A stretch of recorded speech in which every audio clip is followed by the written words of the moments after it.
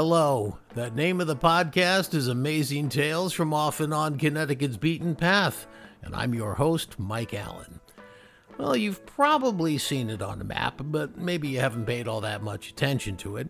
We're talking about that odd notch in Connecticut's otherwise straight as an arrow northern border. There's a small piece that juts down from Massachusetts and sticks into Connecticut, but it is Massachusetts territory. And it turns out there is quite a story behind its history. It's called the Southwick Jog, at least by the residents of Southwick, Massachusetts who live there. Patricia Pat Odiorn is the treasurer of the Southwick, Massachusetts Historical Society, and yes, she lives in the Southwick Jog. She's very knowledgeable and has a great sense of humor, and she takes living in Massachusetts, south of the border and surrounded each day by Connecticut on three sides, in stride. And now, the odd notch in Connecticut's northern border. The story behind the Southwick Jog spans 160 years. Well, we'll get to all that in a moment, but to start out, let's introduce Pat Odiorn. She's the treasurer of the Southwick, Massachusetts Historical Society, and she lives in the tiny 1 square mile piece of land that juts down into Connecticut from Massachusetts along the northern border of Connecticut. It's kind of like a peninsula. How does it feel getting up in the morning and realizing you're surrounded on three sides by Connecticut? Is that something that ever enters your mind? Well, only in a historic sense. No. It's interesting to look across and see another state across the water, but I'm used to it. Well, Pat has lived there for nearly 50 years, since 1975, and turns out she's gotten to know the history about this odd-shaped piece of land during that time. She goes all the way back to 1642, and at that point, the United States didn't even exist. The state of Massachusetts was the Massachusetts Bay Colony. Connecticut didn't exist. There were just settlements of new Europeans, but they were increasing in numbers. They were setting up their homesteads and their farms and communities. And so the Massachusetts Bay Colony approached the King of England and had a request for a formal charter so they could establish their legal boundaries. Well, the king obliged, and it was all supposed to be a very simple, straightforward exercise. Surveyors would start in Boston at the Charles River.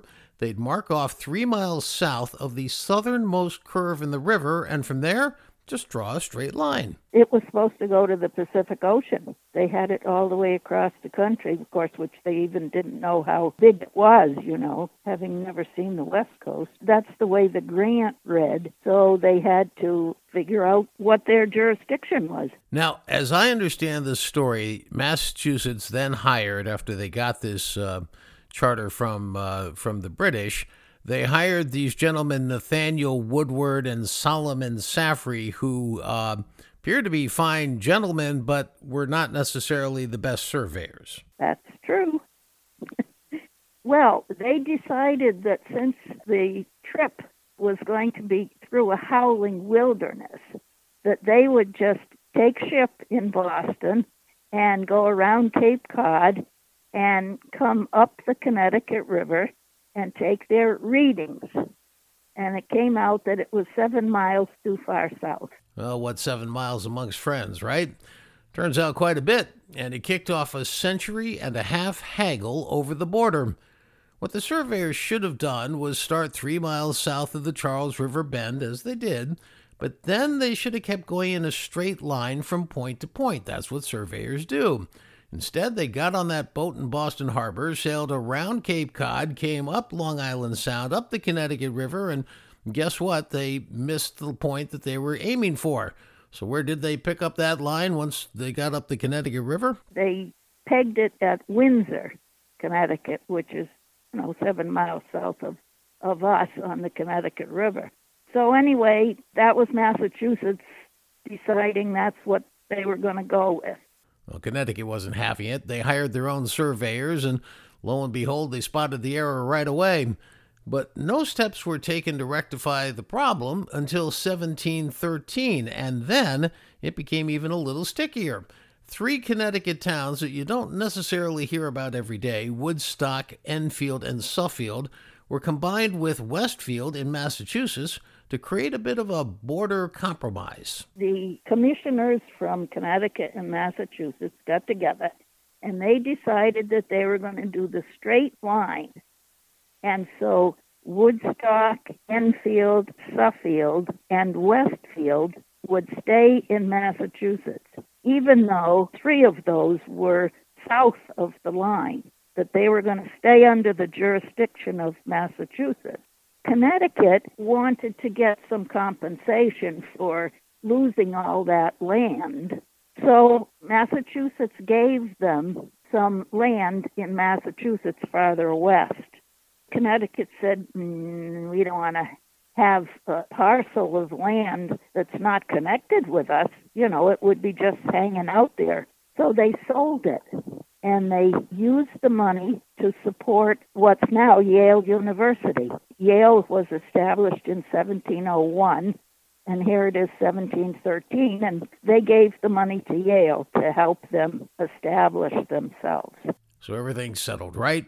Well, not so fast. Pat picks up the story now in 1749. Well, fast forward. The people who were living in Enfield and Woodstock, Suffield, decided that they didn't want to live in Massachusetts anymore. The land itself was in Connecticut. So they petitioned the General Assembly that they would like to become part of Connecticut instead of Massachusetts. And Connecticut said, of course, we would love to have you. So those towns became part of Connecticut. So here we are with Woodstock, Enfield, Suffield, all squared away. Well, what was all squared away was just the towns south of the border in Connecticut. What was not squared away was the town of Westfield, Massachusetts. That was the 4th town in that 1713 border compromise deal. Westfield owned a huge amount of land on the Massachusetts side of the border, as well as a 2-square-mile piece of land that jutted south of the border into Connecticut. Well, things moved very slowly in those days, and it would be another 20 years before the next chapter happened. So it was 1770 now, and the residents in the southern portion of Westfield decided they wanted to form their own town and break away from Westfield. And they were going to call their new town Southwick. Well, they got the permission to break off, and now they owned land on both sides of the border, including that 2-square-mile piece that jutted into Connecticut.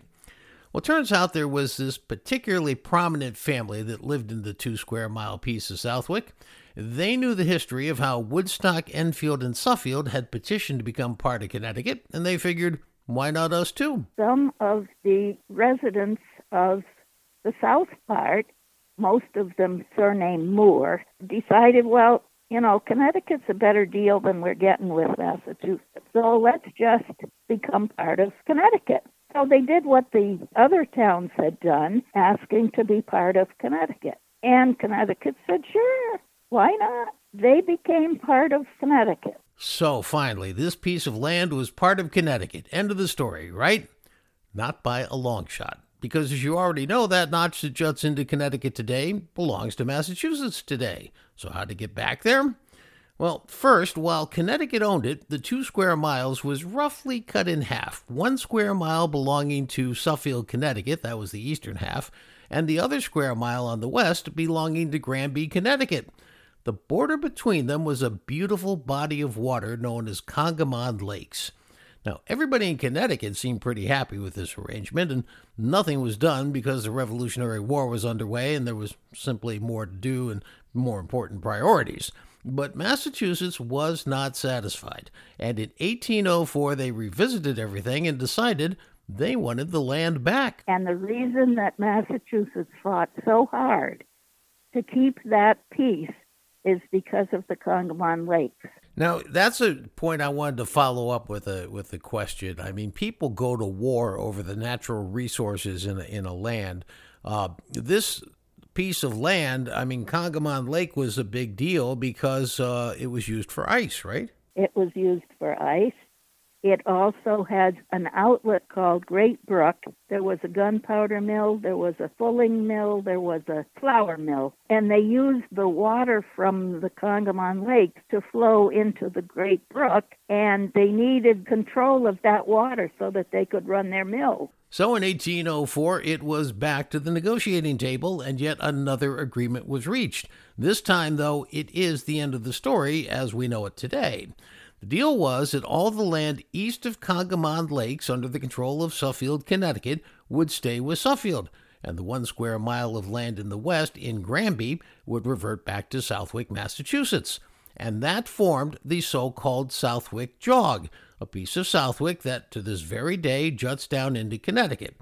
Now, incidentally, Connecticut residents don't call it the Southwick Jog. They refer to it as the Southwick Notch, sort of like the difference between soda and pop or sub sandwich or hoagie. Now, you may recall it was the Moore family that populated the majority of the Southwick Jog, and they had built a house way back in the 1700s, which is today owned by the Southwick Historical Society. What we have in our Southwick Historical Society is a building that was in 2 colonies, Massachusetts Bay and Connecticut Colony, 2 states, Massachusetts and Connecticut, 3 counties, Hartford, Hampshire, and Hamden, and 4 towns, Westfield, Southwick, Granby, and Simsbury. The house never moved. The jurisdiction moved. And you remember the strategic importance of the Congamon Lakes?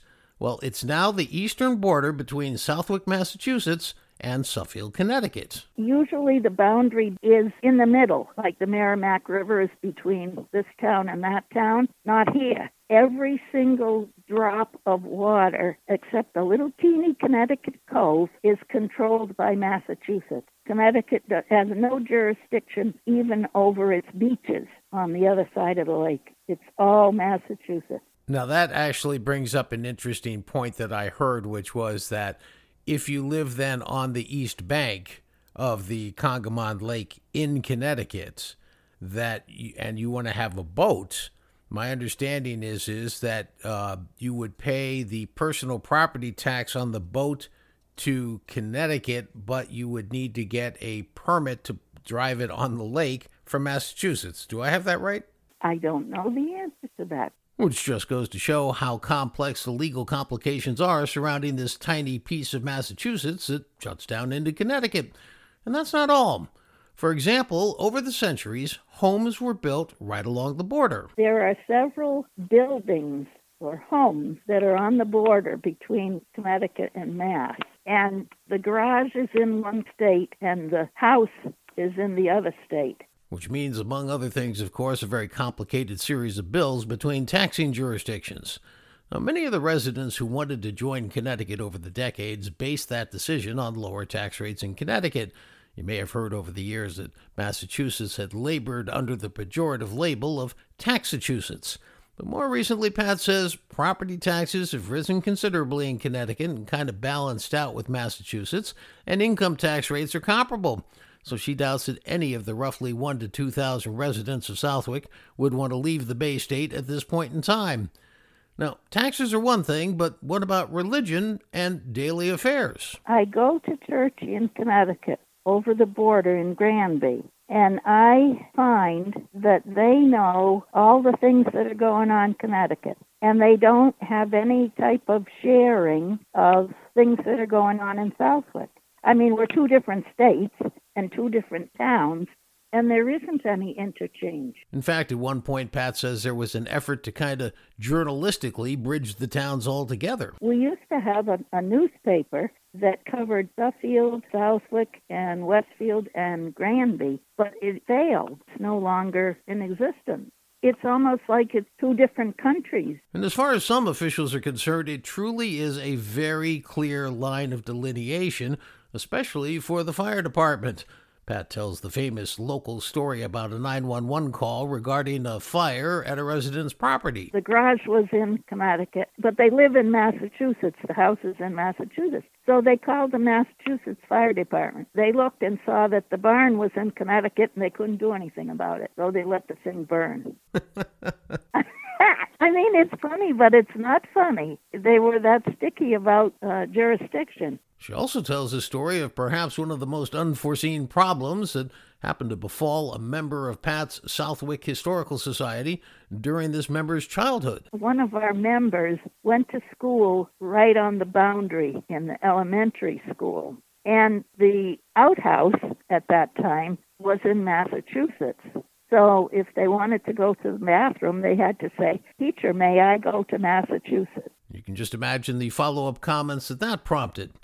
Well, most of the population and land use in the Jog is residential, but there are some businesses that cater to Congamon Lake's boating activity. There are also a few retail stores and a grocery store. But until recently, the tax differential on gasoline was the thing that drew a lot of Connecticut motorists across the border to one of the two gas stations in the Jog. It used to be that everybody and his uncle came to the gas station across from Big Y because it was so much cheaper than going in, doing it in Granby. Connecticut, though, has suspended its gasoline tax at least through the end of 2022 to try to help inflation-strained family budgets. So the differential has disappeared, and so is a lot of the Connecticut traffic in the Jog. Well, this century-and-a-half saga to settle the border taught us one thing at least. Just when you think it's over, somebody else reopens the case. Now, this did go on for 159 years. In your mind, is this settled, or is there a possibility that some future governor of Connecticut might wake up someday and say, hey, we want the line to be the way it was? I don't know. I think they got enough with Suffield and all the other towns that were originally north of the mistaken line, so they probably didn't fuss too much. We had a speaker one year. His topic was, "Take back the Jog." So clearly there is still some sentiment out there in favor of reviewing this matter, at least at some level. Well, this fascinating story of the Southwick Jog has been the subject of 2 books, newspaper and magazine articles, and even a video documentary. It's of enduring interest to people. People want to know, well, what the heck happened? Why is it straight and then all of a sudden that little hooky thing comes down into Connecticut? I wear my T-shirt that has the duration of each jurisdiction with a map, that shows the Jog. And we were at a rest area on our way to Maine one year, and a fellow saw my T-shirt, and he says, "I've always wondered about that." I read somewhere that in Massachusetts they say, thank goodness, because this way the otherwise straight southern border doesn't let Massachusetts slide off into the Atlantic Ocean. I've heard that too.